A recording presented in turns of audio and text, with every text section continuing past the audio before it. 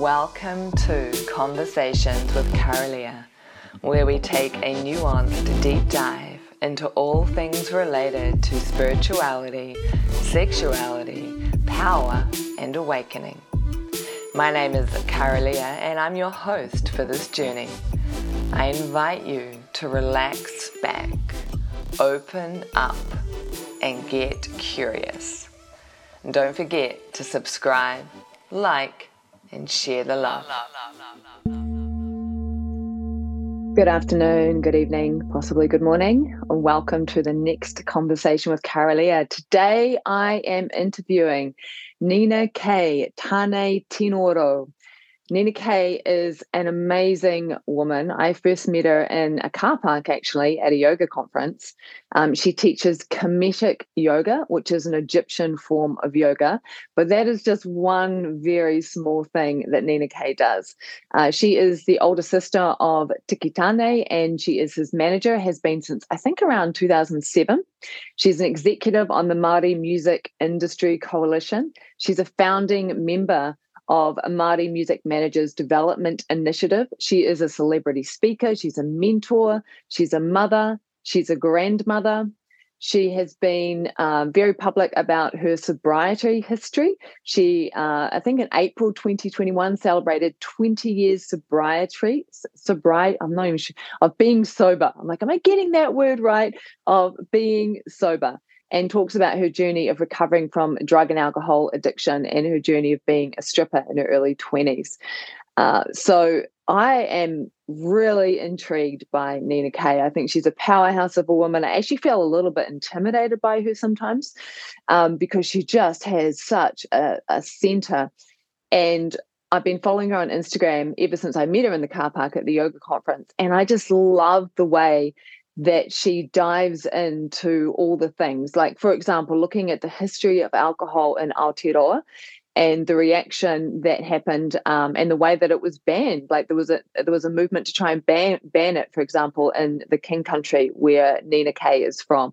We'll talk more of that in the conversation. Suffice to say, of course, I'm excited. I am a little bit nervous. And I'm really curious to see where this particular conversation goes, because there's so much scope for us to talk about sexuality, about power, about awakening, about all the things. So no further ado, let's dive into the conversation. Ninakaye, welcome to Conversations with Carolia. Kia ora, Carolia. Thank you for having me. Where in the world are you right now, for those who won't know? Sure. I'm in Hamilton. Yeah. Mm-hmm. Waikato, New Zealand. And is that where you whakapapa too, the Waikato?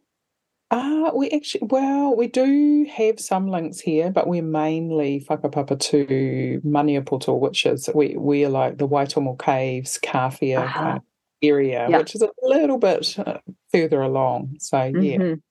See, I would go, oh, that's all kind of the same area, but it's not at all, is it? Yeah. Well, you're right in some ways, because we refer to both of them and other parts as Tainui waka. So we can say I'm Tainui, because the waka, when the ancestral canoe came in, it kind of spread across that area, the segment. But then it's been also broken up into different tribes. So, yeah. So I've got you on the show because I've been following you on Instagram ever since we met at the New Zealand Yoga Conference, the Hawara Conference, which would have been pre-COVID or in the middle of COVID, maybe? It was pre-COVID. It definitely was. Yeah. And I just love how on your Instagram you speak to all the things. You speak about, you speak about your journey of sobriety and what that's meant to you over the years. You recently went on a 9-month journey on Tinder, and we're really upfront about speaking about what that was like for you. And of course, one of the topics of this show is sexuality. So maybe we could start there about what inspired you to jump on Tinder. Oh, wow. Yeah. Okay. So, yeah, for sure. I had been fiercely, staunchly single and celibate for a number of years after my last relationship, which was 16 years. And I was pretty for many different reasons, I was rather traumatized after all of that whole experience, especially towards the end of it. And so I didn't even feel like I was a desirable human. Felt like I was just a slab of, I don't know. I just didn't feel like I had much to offer in that way. And I also couldn't locate my desire anymore either, like my sexual desire. It was like it was just non-existent. And so I went through a phase of being very fiercely single, also because I wanted to focus on the well-being of my children and of myself mainly for a few years. But I sort of started to get a bit warmer over time, I like that. Warming up. I started warming up a bit. And then I actually went on a bit of a journey back into my past, I recognised that I had this kind of shadow thing going on, and it was associated with my time working in the sex industry. When I fell into that when I was 19 years old, and I was a peep show dancer and a stripper, and I stayed in that for 4 years and became addicted to drugs and alcohol. And then I ended up in this long relationship after that.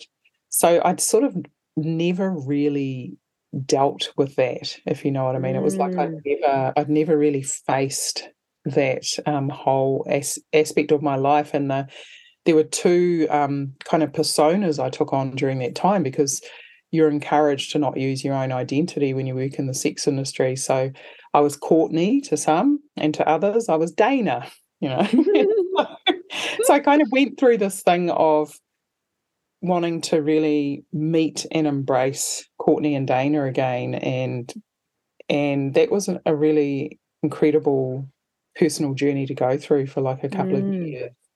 And that definitely reignited this kind of energy within me, because I got a hole, and I kind of went back into that place of what it felt like in my body to be desirable and to be desired in that sense.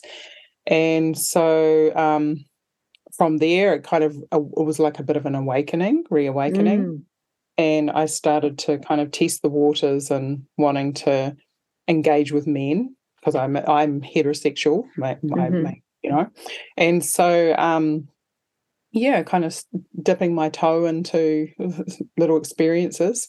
And then what happened was, it was actually because my father and I were always, he's passed on a couple of years ago, but we were always very, very transparent with each other about anything and everything. And so I was talking with him quite a bit and sharing a bit about my journey, becoming, wanting to re-engage with men again. And same with him, with women, because Dad had gone through a similar phase of kind of shutting himself down for years after him and Mum separated. So anyways, what ended up happening was, I'm getting there, was that when Dad was, he got diagnosed with terminal cancer, and so we all us children and our mother basically moved in with him, because we knew that he was going to pass in a couple of weeks. And during that time, he said to me, why don't you start dating? Like, why don't you get yourself out there? You're a beautiful young woman and all this kind of thing. And he really raised me up, and he said, it's time for you to let go of the past, And sorry, a bit emotional. Yeah, I can understand why. How beautiful of your dad to see you and support you, in those final weeks in that way. Totally. It was very special. Yeah, and he said, you've been through a lot, but now it's time for you to do something for you, and follow your heart or follow your body or whatever it is. Go and explore and experience all your senses. Yeah. So pretty much after he passed, I think it was only a matter of weeks, and I started thinking, I'm going to do that, Dad. I'm going to start dating. And of course, I didn't really have any idea how. How does one do that nowadays, right? Exactly. And I'm like it's not like you can go to a bar. No, right? And I'm a sober woman, right? I've been in I've been in recovery for almost 22 years, and it's like it's not that attractive going to a bar and trying to, engage with drunk men. It just isn't. It's really unappealing for me. So, so I had a couple of times a friend had visited and she'd show me her Tinder profile and we'd had a good little giggle over it. And I thought, okay, I'm going to do that. I'm going to try that. So I went on there thinking this is a dating app, but I realised pretty within the first month that this is not going to get me any dates. This is only going to get me hookups, like sex. Yeah, and I fell into it. I just, in the end, I went, well, maybe that's actually what I want. Maybe I don't want to go on a date. Maybe I don't want to sit there with somebody, and try and have conversation. And, maybe that's a bit awkward. Maybe I'd rather just have sex, Yeah, so that's basically what I did was I went on this, I just kind of fell into it for 9 months of just hooking exploration. Up. Yeah, totally. I definitely the background, the context is important. Like you said, working in the sex industry for those 4 years from like 19 to 23, and then because you became that relationship, that's when you had your children as well, wasn't it? Yes. So then you're in a relationship, you're having children, and then it sounds like you started to possibly integrate Courtney and is it Dana? Dana. Yeah. It sounds like you're integrating and then going, okay, now what? Let's explore. Yeah. Definitely. What did you look? Because I've jumped on Tinder a couple of times, and I struggle with it. I struggle to know if I'm actually genuinely attracted to any of the men. If I genuinely and it seems like so much hassle to try and even set up a date. And when I was jumping on, like I'm a single parent and my son was younger. So then there's all the, I have to make arrangements and it's really challenging and it costs money and oh my God, it's just too hard. So I give up, delete my profile and exit the scene. Absolutely. Well done. Yeah, but the same thing. It's like, how does one, I'm in my 40s now. It's like, how does one meet? How does one date in one's 40s? So going back, you're on Tinder and it's not dating and you've just gone, all right, I'm just going to explore sexuality. So what did you discover? What did you learn in terms of the sexual environment that's out there now, which I imagine has been pretty heavily influenced by porn? Right? Definitely. You've just hit the nail on the head. And, it's, I think it kind of at times shocked me what happened, what was going on. And I was trying to, I think every experience I had, I'd try to learn something for it to prepare me for the next experience. But it kind of was just like this roller coaster. And I don't think I ever really, felt like I had a handle on any of it. It was pretty crazy. It was a bit wild. And, and what was happening was I was getting inundated by younger men.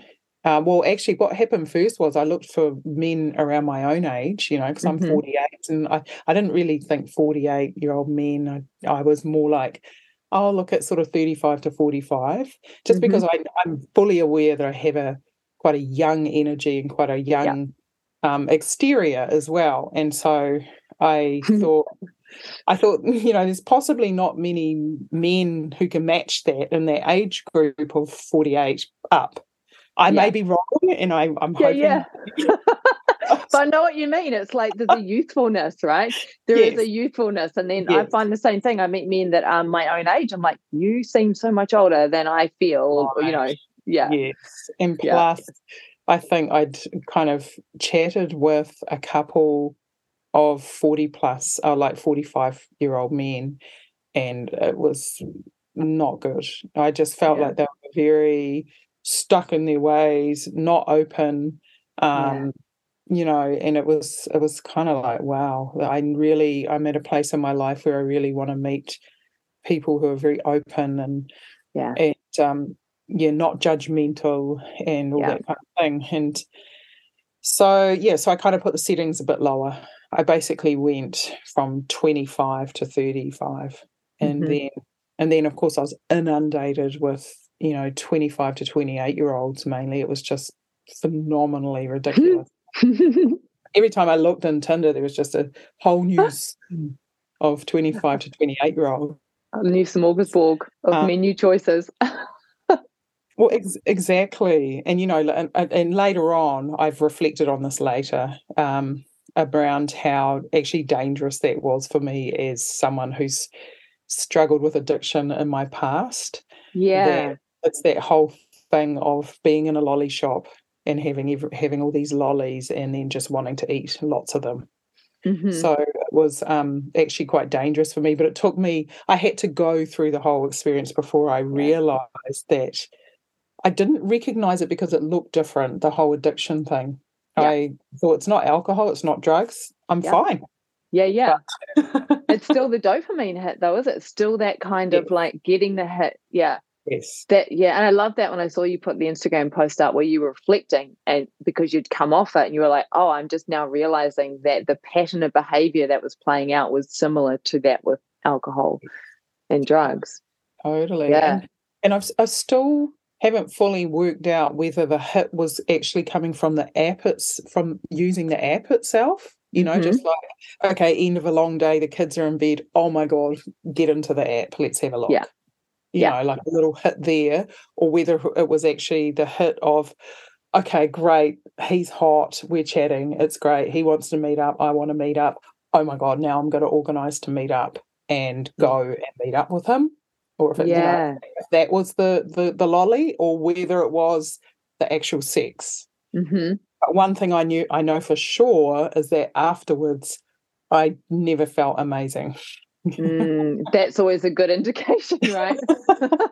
Wait, not feeling amazing. Through this, like you're a yoga teacher, you teach Kemetic yoga, which is an Egyptian yoga. When did you start practicing yoga and then teaching yoga? Yeah, I started practicing yoga when I was 14, Oh, and wow. So a long so that's time. 34 years ago. Yeah, it was when mum and dad separated, and because I used to have to, we lived kind of just out of the city in Christchurch, and I used to have to get 2 buses to school. So I was used to busing into the city every day and then busing out to school and then reversing that on the way home. So the whole busing into the city thing, I started to kind of look around and go, what is it? What's actually in the city? And then I started going to, I saw there was a gym, and I thought, oh, well, I wouldn't mind training, because Dad was always such an incredible role model for fitness. And I started going to the gym and then realizing they had yoga. So that became it for me. I was practicing every day by going to the classes at the gym. And then I started teaching when my daughter, so she would have been 2005. I actually started teaching yoga, and that was a friend had a gym here in Hamilton, and he had watched me train myself from being, postnatal kind of phase back into healthy and strong and fit again. Yeah. And then he said, would you ever consider taking some classes? And I said, yeah, because I'd also been going to Les Mills a lot and I knew their templates. Yeah.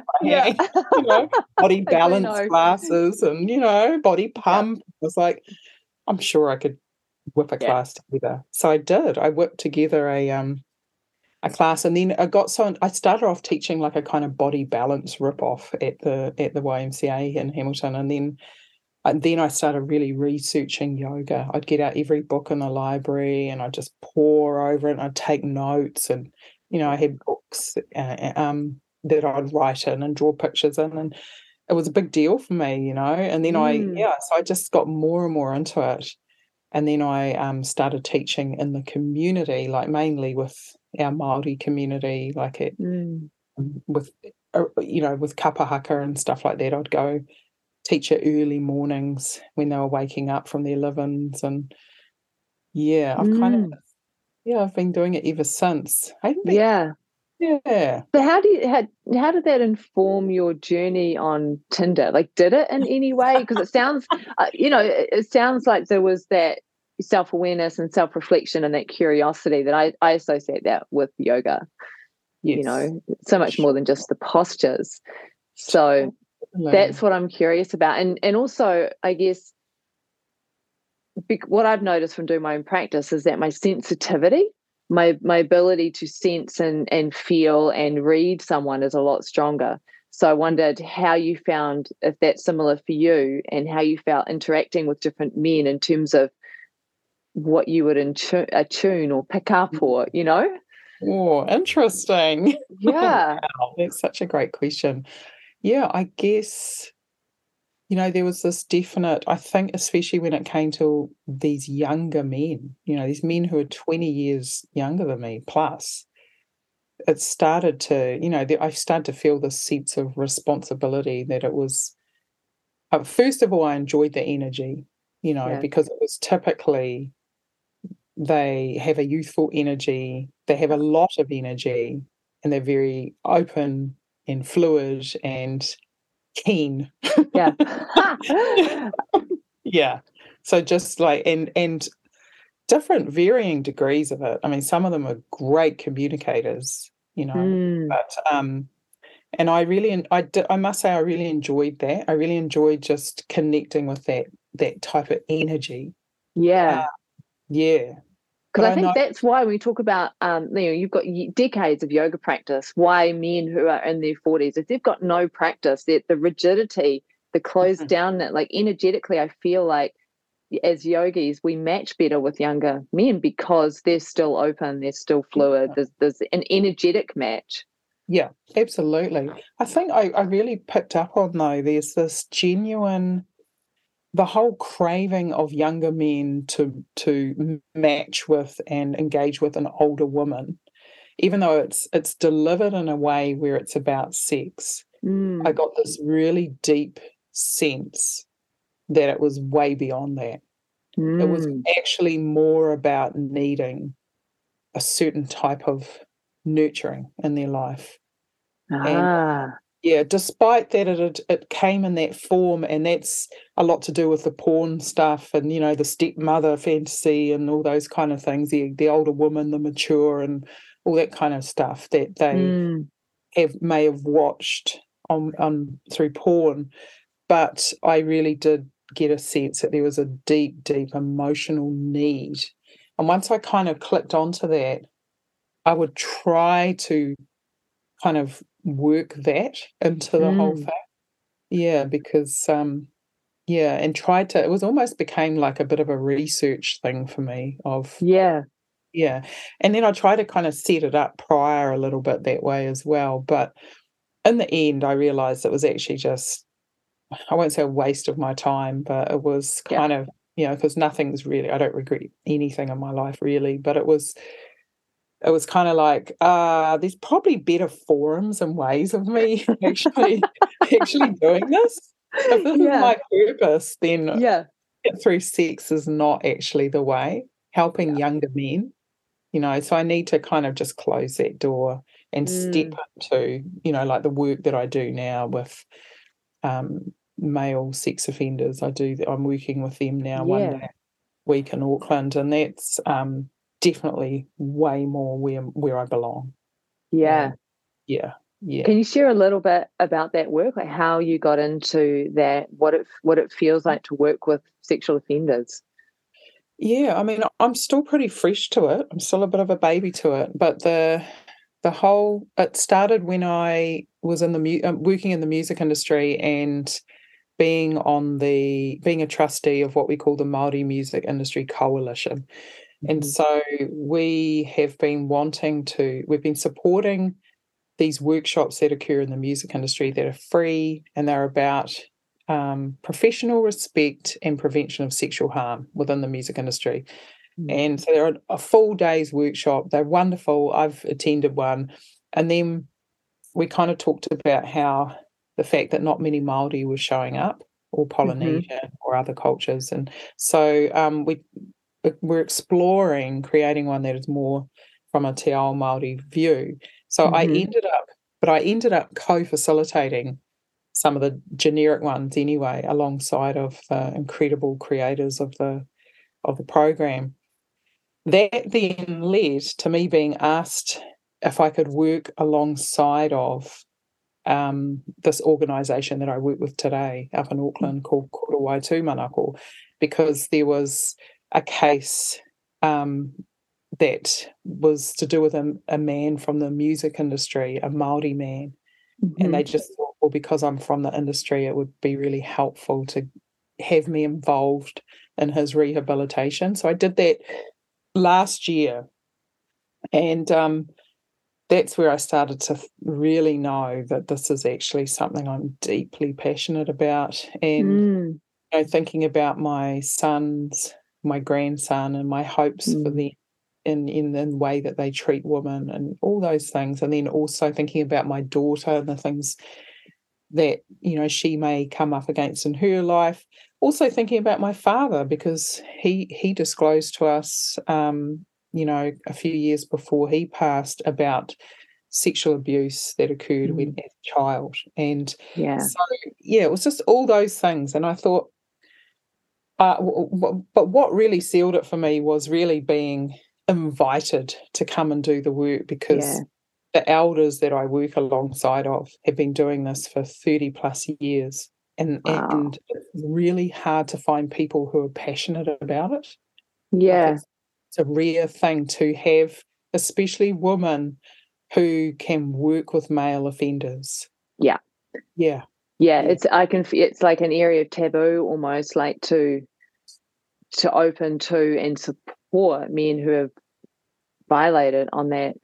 There's so much wounding around it. So much so. Whereas I guess for me, because of because I've been having to deal with my stuff for a while now, and also from sex industry work and my sobriety, I feel really strong. I feel like I am in a position where I can authentically support men on their journey and not judge them and force, put boxes around them and all that sort of thing. I will always see them as a family member first and foremost, rather than looking at them as being a rapist or a predator or blah, blah. And it's separating out the behaviour. But in terms of Tinder, that is genuinely what concerned me the most, aside from my own stuff around becoming really whoa with it all. Yeah. Also the behaviour of the men and how they were kind of perpetuating this porn thing, and some of the behaviours that they were practicing without, there was an assumption that I would like to be choked. There was an assumption that I'd like to be spanked or slapped even, or spat on, or had my hair pulled really forcefully, and all this kind of thing, and spoken to a certain way. And it was just like, what? Right. So no dialogue beforehand in terms of setting boundaries and expectations. No. And that's where I realised how naive I was as well. But I thought, it concerned me deeply that so many men that I engaged with it was like a default. And that there was just not even a notion of consent, and there was, I think also because I was older, and because, obviously you can type my name into Google and all my stuff will come up. So they could easily research me, see that I had a past with the sex industry, and there's these assumptions. Right. But therefore you're into being dominated, and you're a bit slutty, and you're into being choked, and there's just all these kind of assumptions that they made. No, I'm neither of those things. You've got it wrong. Not actually.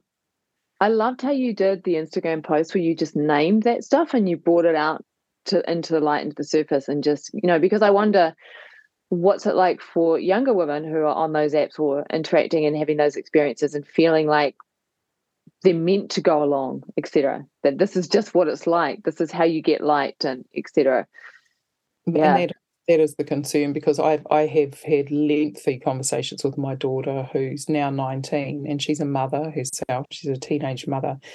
And I know she doesn't mind me sharing this because I've talked about it before and checked with her first, but around the behaviours on dating apps. And she she, her age group, her friends, her cousins often would tell me that it was expected, those behaviours are expected, and they're normalised. Like back in the day, for us, it might have been a kiss and holding hands and maybe a nipple tweak or something. But these days, it's full blown choking, spanking really hard, pulling the head back really hard.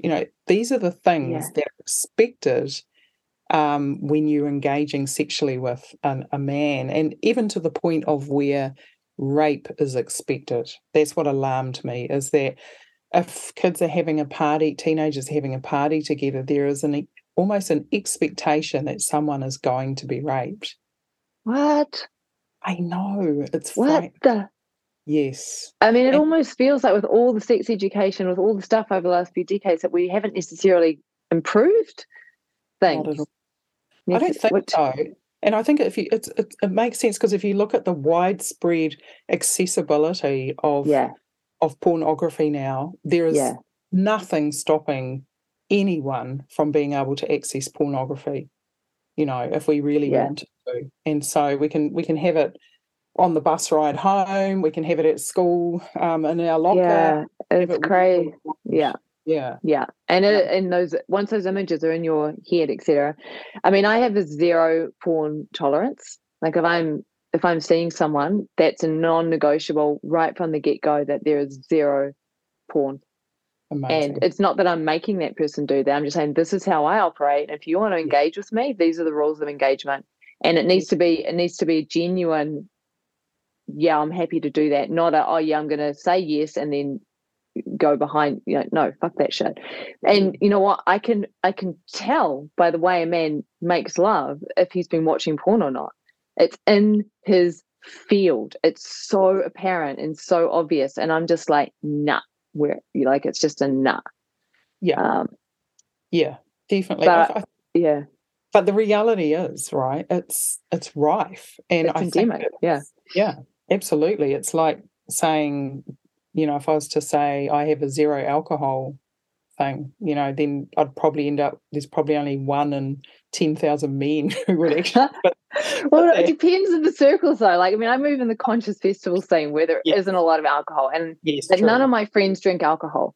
And some of my male friends have been through their own porn journey and come out the other side, and they talk about it, And so, and most of the men that I know, they are on the other side of that journey, and it is just a no-go for them. So there are pockets of people that operate in that way. But I'm really aware, if I was to go into a mainstream event or gathering, that most people would be using alcohol, and most of the men, I don't know what the percentage is, would be using porn. Yeah, I mean, definitely in my circles, like Māori community, alcohol is incredibly normalised, and so very hard to find, very rare, sorry, not hard, because I'm not searching, but it's rare to come across somebody a male who doesn't touch alcohol. Doesn't drink. Māori, very, very, very rare, or a Polynesian male. I mean, I'm really attracted to them, so, but and so it's tricky, and then, but that's okay. I'm fine with that, because I know what's good for me and what's not. But and with the porn thing, same thing again. It's like it's quite normalized, and it's alarming. And seeing how our youth are using it as well. The statistics around that are through the roof. I know, and I have a teenage son, and I'm just like, I need to have those, and I feel like it's the men in his life that need to have those conversations with him. Yeah, I mean, it's a tricky one, because you have to make sure the men understand it before they even have the conversation. So you've got that's true. Converse with men who have their head together about porn, and because I mean, at the end of the day, the way I see it is, it's about teaching them that as long as they understand what they are looking at, they're able to recognise what is safe and consensual and what's healthy about it, because there is some porn that you can argue is healthier than others, right? Porn where you're where you're seeing consent and you're seeing healthy, caring Mm-hmm. kind of Mm-hmm. engagement. I don't know where that is, but anyway, apparently it exists, right? And then you've got the other way more normalized type, which is, objectification of women typically, and violence and aggression. Yeah. So it's about teaching the difference, because it's highly likely that our children, especially our boys, are going to stumble across it or Yeah. watching it with friends. Yeah. And if we can arm them with that kind of, and I suppose, Discernment.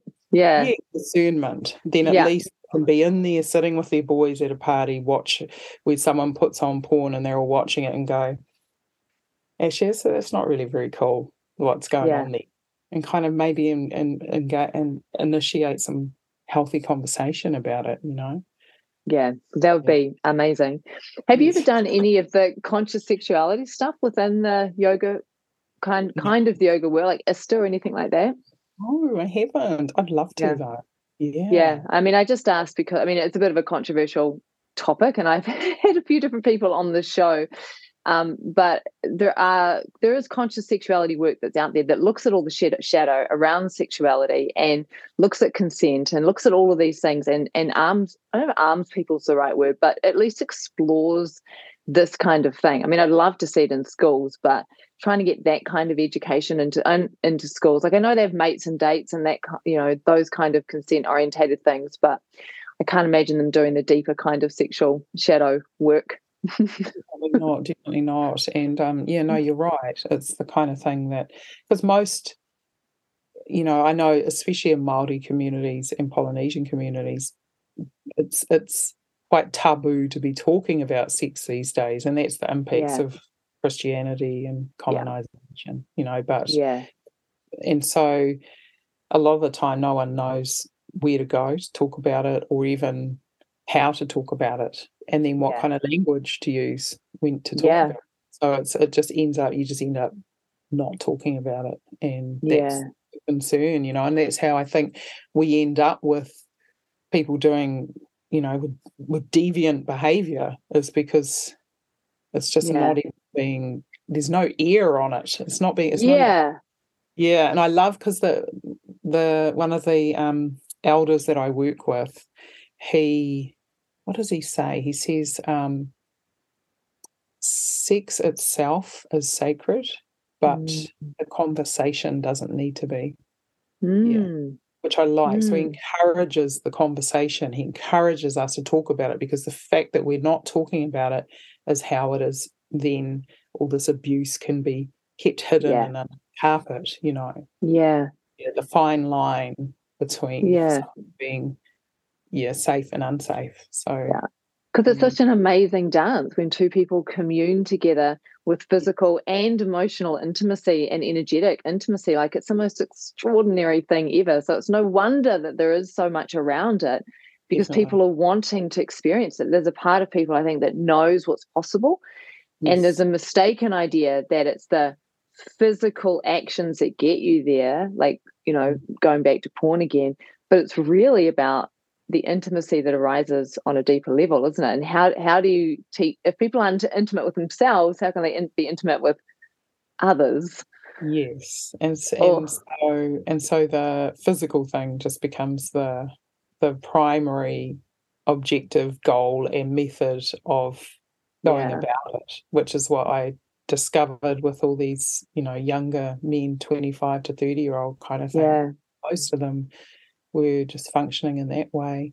yeah. The Probably the most fulfilling experience I had through my Tinder time was with a 25-year-old man who had Mm, been raised. He's a Samoan man, had been raised by his grandmother and his aunties, and he was so beautiful. And he was a mm, very caring person, and had a beautiful, nurturing energy, in touch with his emotions and communication, wonderful communicator. And that to me was like amazing. yeah, yeah. That's Yeah. awesome. That's a cool story to share as well. Blessings to all those amazing men out there who are in touch with their emotions and do move from that space, and to all the men doing men's work, because there is a lot of men's work Yeah. happening in it, particularly in the sexuality space, Mate, which is beautiful to see. so Just to wonderful. switch kind of focus for a little while, Kemetic yoga, Mhm. Egyptian yoga. How did you discover this, and why did it appeal to you out of all the different approaches to yoga? Because you were like one of the few people here in New Zealand that offers this, right? Yes, yes. So I'm trying to think what year it was, but it was probably about 2016. I started, well, because I'd been teaching at the YMCA, and then there became this whole, you need to become a registered exercise professional. You need to Yeah. have a certificate in order to continue teaching. And there was all this kind of pressure around that. And so I started to look. I was like, okay, well, I've been teaching for a while now, 10, over 10 years, but I don't actually have a certificate. So I tried different New Zealand, places around the country that offered certification, and it just was too hard. It was either like, I don't know, I just felt like there were barriers there for me. Like no one was taking me seriously as a Mm, Māori woman who wanted to, mm, who'd been teaching for years. It was like no one thought that that was had any meaning to it. It was just like yeah, it was different mm. for me. I struggled with it, and then and either that or it would cost $10,000, for Bikram or whatever, and we know where that ended up Yeah, going. But so, yeah. yeah, and you've got to travel to India for 3 months or whatever. So it was like it just felt so inaccessible for me, and I struggled because I love yoga so much, and I just felt like I wasn't going to be able to pursue my dream of being approved to teach it in that Uh, sense. Even though, again, you'd I been knew, teaching for 10 odd yeah, years and you'd been yeah, practicing for however long. I know, exactly. right? And the majority of my community, they didn't care whether I had a certificate or not. But so I started looking online, and then because I started thinking, well, actually, do I want to learn this traditional ancient form from a Kiwi anyway? You know what I mean? Like that's not who I would rather go to the source Hmm. and learn the language properly, and learn the contexts and the concepts and all this sort of things. I started to really search, and I ended up stumbling across Kemetic yoga, which was still reasonably new in terms of the certification side of it. And I reached out to the man who was the um, we call him the revolutionist of it, Hmm. Yusir Rahotep. I reached out to him. He's an older black man who lives in Hmm. Chicago, and just said, this is who I am, and this is what I'm wanting to do, and he replied and just said, "Wow."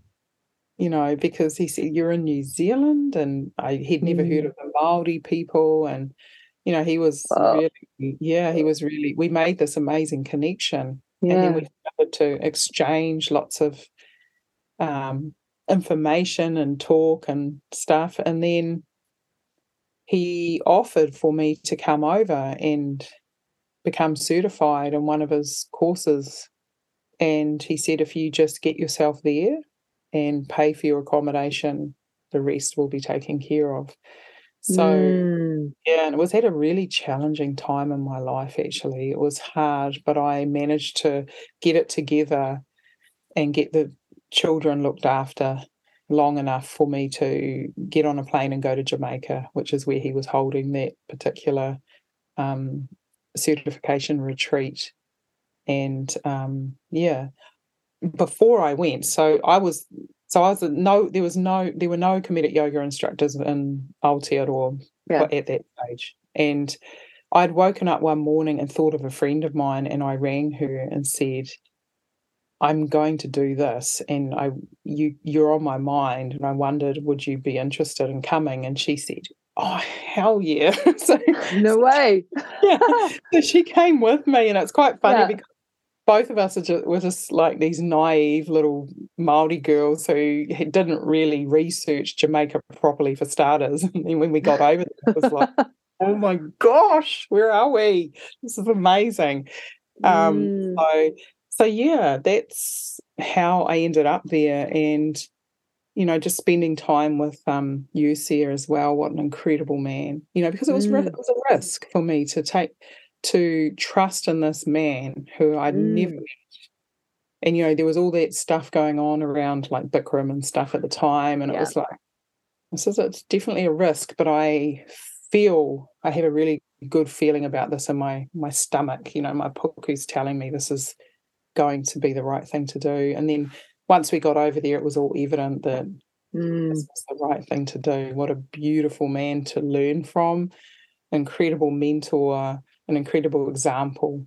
And so, yeah, it was pretty amazing. And then I came back, and Hidia, my friend Hidia, and I were, the first two comedic yoga instructors in Aotearoa. We now have 5, so that's amazing to have some other sisters. Yeah, because you're at New Zealand Yoga Day, and you had the 5 of you up on stage, and what I noticed, I didn't actually do the practice, but I was observing, and what I noticed was there seemed to be such power and clarity. There was just a real clearness in the transmission. It was so grounded, Wow. and it feels like there's a lot of context. Like, it's not just poses, right? There's philosophy that underpins it that comes from Egypt. Yes. Yeah. Well, it's ancient Egypt, Africa. So they say commit, and it's like when Egypt, Africa kind of thing was all one back in way back in ancient times, and then it kind of all split apart. But it's and it's basically it's coming from the pyramids. If you were to go to the pyramids, you would see these poses in there. Yeah, they're in the hieroglyphics, aren't they? Yeah, totally. Yeah, and in the stories, and it's beautiful. So this is what you're offering to your community now, is comedic. Well, to be fair, I haven't been holding regular classes for a while.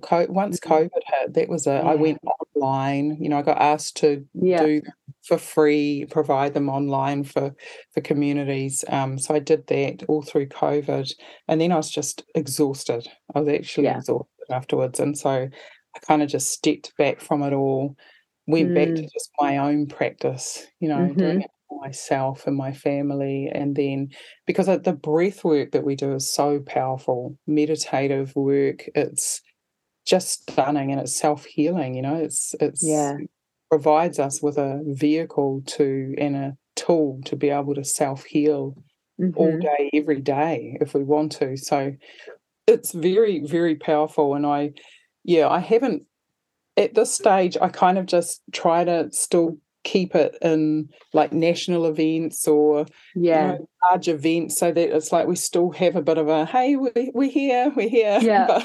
But I like that. Yeah, which is amazing. I'm so grateful to, like Franco for supporting us to do that. And Revive Festival were great too. But I'm not teaching regular sessions. So it's but a couple of others are, like Maka Nakatue in Auckland. She's doing regular sessions, and Natasha Diamond in Te Awamatu. She does too. So we're definitely there somewhere. So as someone that's been practicing yoga for so long, and as a Māori woman, what's your experience of the yoga world here in Aotearoa? Is it inclusive? Is it racist? I know it's a big question, but I feel like I can just ask you straight up, You're amazing.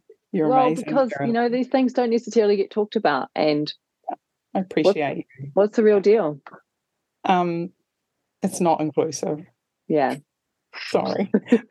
No, you do not have to apologise for saying that. I never have these conversations with people other than my own, you know what I mean, like us sisters. who come together as women of colour or Indigenous women. And so thank you for asking that question, because I don't really like to say it publicly because I don't want to cause hurt either. But But then that's like pandering to white fragility and something. Not that you're pandering, but you know what I mean? It's like yeah. things. I mean, I would love to have these things be said and people not get offended but actually listen and get curious and go, oh shit, can we do better? Yeah. So what do you say? What do you talk about? Yeah, I think I don't know, I get frustrated at times, and I always have since the age of 14 when I first started practicing at the gym. And the whole class, we're talking a Christchurch gym yoga class. So it's all white women. Yeah. And then there's me, and I felt invisible every time. No, I'd occasionally try to like smile or engage with someone, and it was usually met with a kind of a closed wall. So, but they all had their thing going on, and it was like I was different. And that was hard for me because my mother's Pākehā, and she's a beautiful, open woman, and I'm used to that. But for whatever reason, other women either felt threatened by me or just didn't want to get to know me, And so it was kind of like feeling a bit cancelled, like I didn't exist. But I learned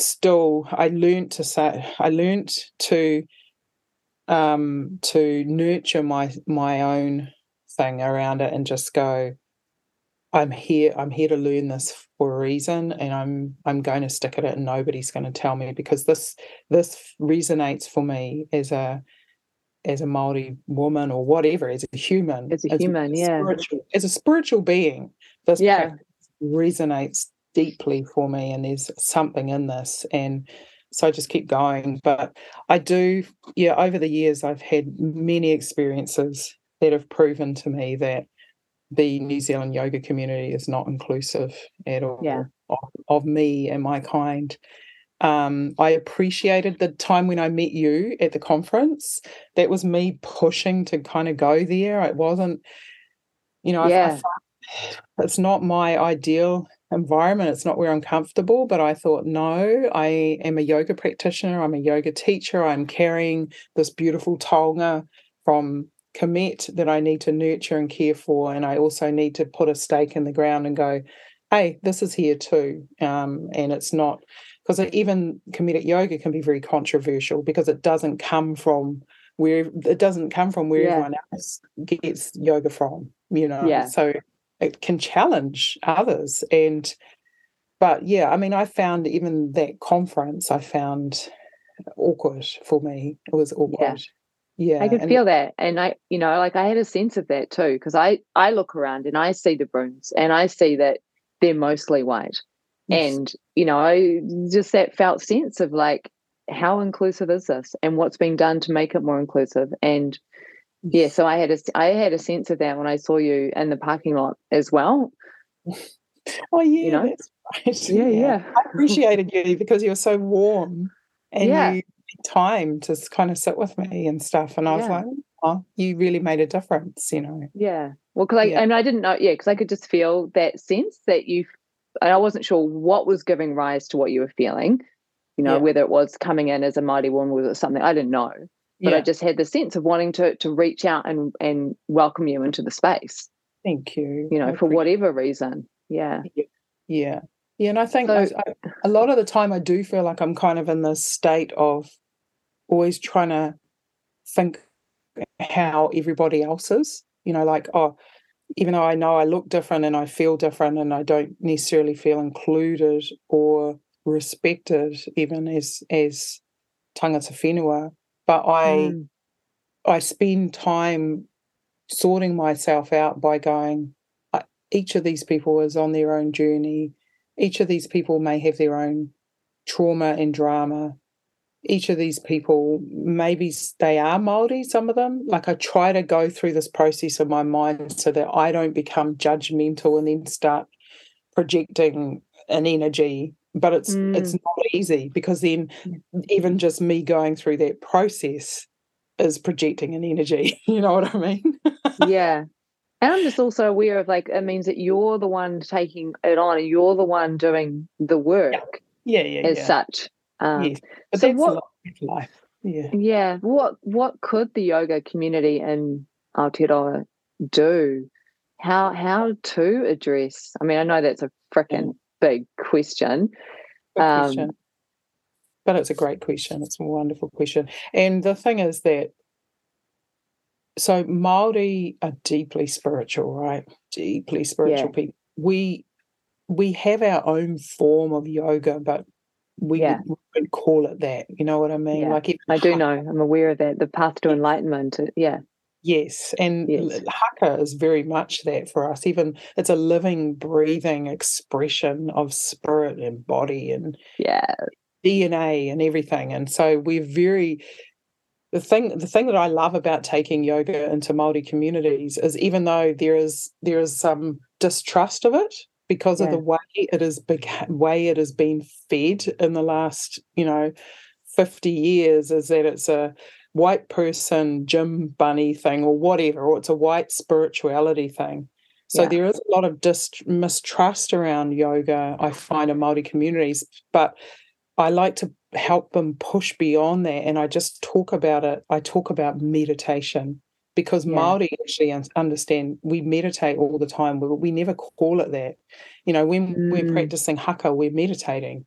If yeah. you watch it, how else do we end up with our eyes bulging and our tongues protruding out? I mean, that's right. You can't get into Yeah. that state. It's not a physical state, it's a spiritual state. And Mm-hmm. then also when we do things like more tia, our chants, it's a Yeah. form of meditation that takes us away from our human. So it's, even though Māori don't realize we're meditating when we do that stuff, when we break it down and unpack it, that's what it is. And so I find that Māori and people of colour and culture very easily go into meditation and breath work because, but so in terms of what the yoga community can do, I think the ideal is that there is a bridge between the communities, because I see the yoga Yeah. community as being a white community. I don't Yeah. see it as being, it's not, you can go to yoga events and you can see it with your own eyes. It's not like an Indian community, it's Mm, or anything, or a colour, Indigenous. It's predominantly white. And so I think just to continue bridging the gaps, but also being really respectful of tangata whenua, the people of the land, because there's so much history in every land that we visit or we're present on. mm. Tangata whenua are always holding space for everybody. That's what we do. And so there is so much to learn from the people of the land. And I think if Mm-hmm. it was, rather than being an inclusive thing, it was more of a just leaning into what is already there would make a huge Mm. difference. I Yeah, there love is that. Leaning into what is already there, acknowledging and seeing and valuing, appreciating what is already there. yeah, because it's already there. Yeah. It's already there. Yeah. And I love what Franco's doing with Spirit Fest, and that he's returned to his ancestral lands, his ancestral area. He's Yeah. tangata whenua, he's from up Kaipara area. And then that's his own personal journey of reconnection. I'm speaking for him, which is probably a little bit inappropriate of me, but I'm just making my Yeah. observation and assumptions too. And then he's now going to be sharing that with others, and Yeah. sharing and inviting that existing community to come into it as well. Because as I was leaving on the Sunday, as we were leaving, I saw Matua Richard Nahi, who's the Mm-hmm. co-matua of Kaipara, coming in Yeah. to the Yeah. kind of up, and I was like, oh yay, it's Matua Yeah. Richard, and he's so Yeah. beautiful, and him and his whānau, and I was like, that's it, man. And just continuing to grow those connections so that Māori feel safe to come into the space, and Mm-hmm. that when they come in, acknowledging that it is quite a big deal for Māori to come into the space, and there's things that we have to learn off tangata whenua. So just Mm. keeping that exchange and that that thing open in order to do that rather than closing it. Anyway, Yeah. I don't have the solution, but that's No, I just, think it's just great for us to touch on it and just to yeah, acknowledge it. Just thank to you. acknowledge it. Yeah, thanks, Carolee. Yeah, you're brave. Yeah, I mean, my pleasure. The least I can do, you know? So many things. All righty. So I'm Yeah. aware of time. Yes. Is there anything in particular that you would like to speak to before we wrap up? While I see if there's anything else I want to. I don't think so. I think we kind of covered some pretty good Yeah. ground. Yeah, yeah. Yeah. Perhaps to you. I mean, other than just to say, just yeah, these are really dynamic times that we're in, and just for us to look after ourselves and look after each other, and you Yeah. know, have boundaries. Something I'm something I've learned and am learning is boundaries, and to respect our own boundaries and the reasons why we need them and have them, and then respect others' boundaries. And yeah, Mm, I think just yeah, just always to just have love, have aroha for each other, and as a yeah. fellow human, on the Yeah. spiritual journey. Yeah. So thank That you. was that was something else I noticed on your Instagram feed was the beautiful way during the mandates and the vaccine rollout that you spoke to the division that was occurring, and you just spoke and named the fact that we're talking about our vulnerable whānau, for example, but we're not necessarily talking about those who have received vaccine injuries who are also vulnerable. And you had such a beautiful, inclusive way there of Oh, speaking to yeah, that. Yeah, that was a really, I don't know, I was really struggling during that time, just observing all the different things, and it was just like the pain, the yeah, widespread pain, and how the pain didn't actually belong to any one group. In fact, there was so many groups feeling this pain, and then there was this kind of and then there was this kind of division thing. But yeah, just it was really after having a conversation with a friend, and she told me that she had felt pressure to get the vax, yeah, and there's this. A lot of people would jump and say, "Oh, you're this and that because you got the vax," but as a mother, she felt pressured, but she also felt like she had no choice. But then her body reacted to it, and mm, how devastating that was.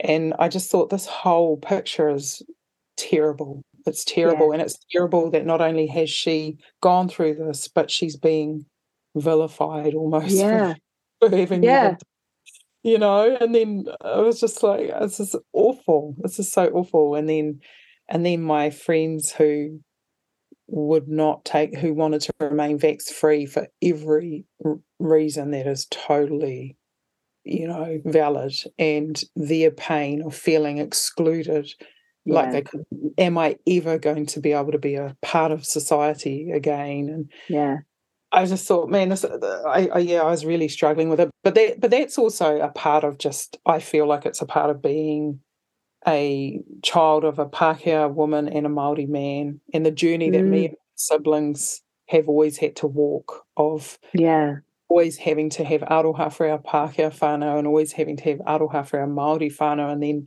feeling the pain of both and trying to work out how do we kind of weave these together and bridge the. mm, Yeah, so I don't know, that whole thing just burst out of me, and I'm glad that it resonated for some in the way that it did, because that's yeah, what I intended, was to try and help break down some of those walls that people feel when we feel attacked, or we feel, yeah, yeah.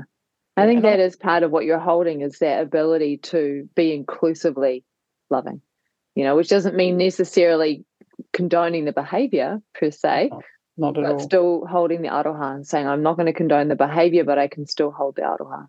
It's Yeah. a hard one, eh? Because I think we all struggle with it at different times. Say if someone we really care about does something really bad, and then you're just like, where do I sit with this? How do I sit with this? But I think I got great advice from someone once, when they said, in regards to a really good friend of ours who done something, and they said, they are our family, we love them, we care for them, we will never desert them.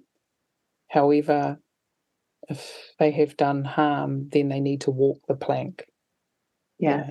And only they can walk the plank on their own. And Yeah. then we will not let them, if they fall, we will not let them drown. We will not let them get eaten by the sharks. We will never desert them.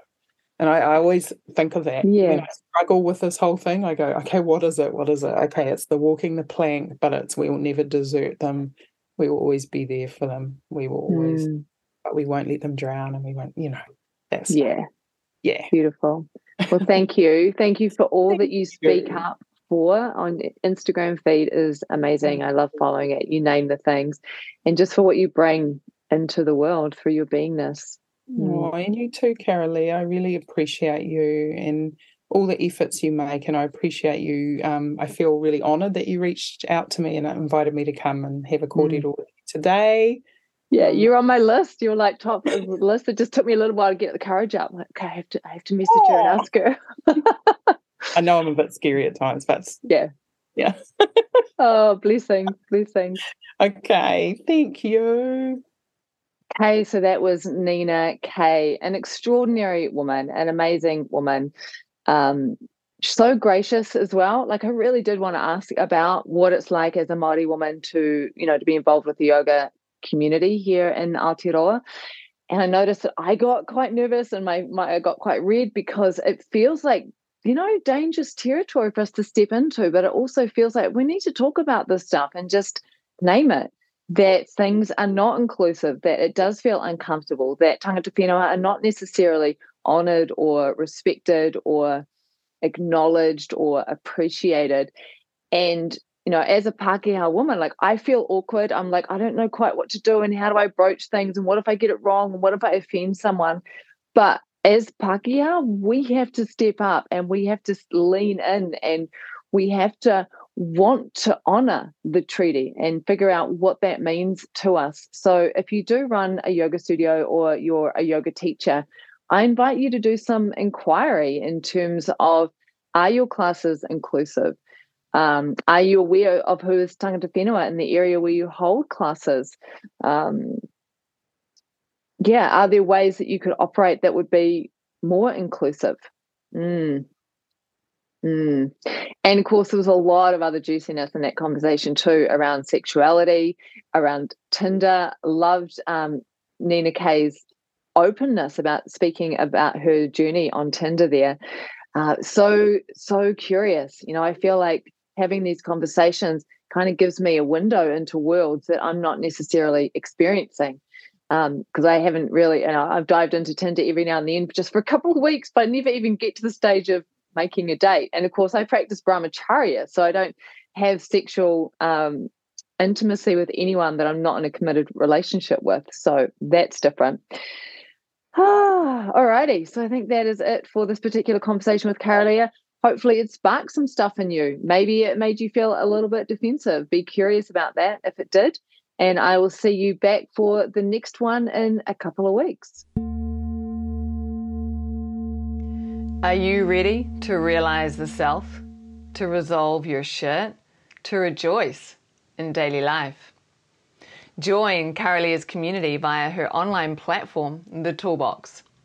Get ready for a paradigm shift in how you experience yourself and your reality. The Toolbox, where you'll find everything you need for the spiritual path, view teachings, practices, community, and a teacher who cares. Find the Toolbox at toolbox.carolea.com. toolbox.caraleah.com. Thanks for listening to Conversations with Carolee, and trust that you enjoyed that nuanced deep dive into spirituality, sexuality, power, and awakening. If you love my take on the spiritual path and you're looking for more insights like this, then make sure you subscribe and like. You can also check out my website, carolea.com. That's Karalea.com. and subscribe to my weekly newsletter.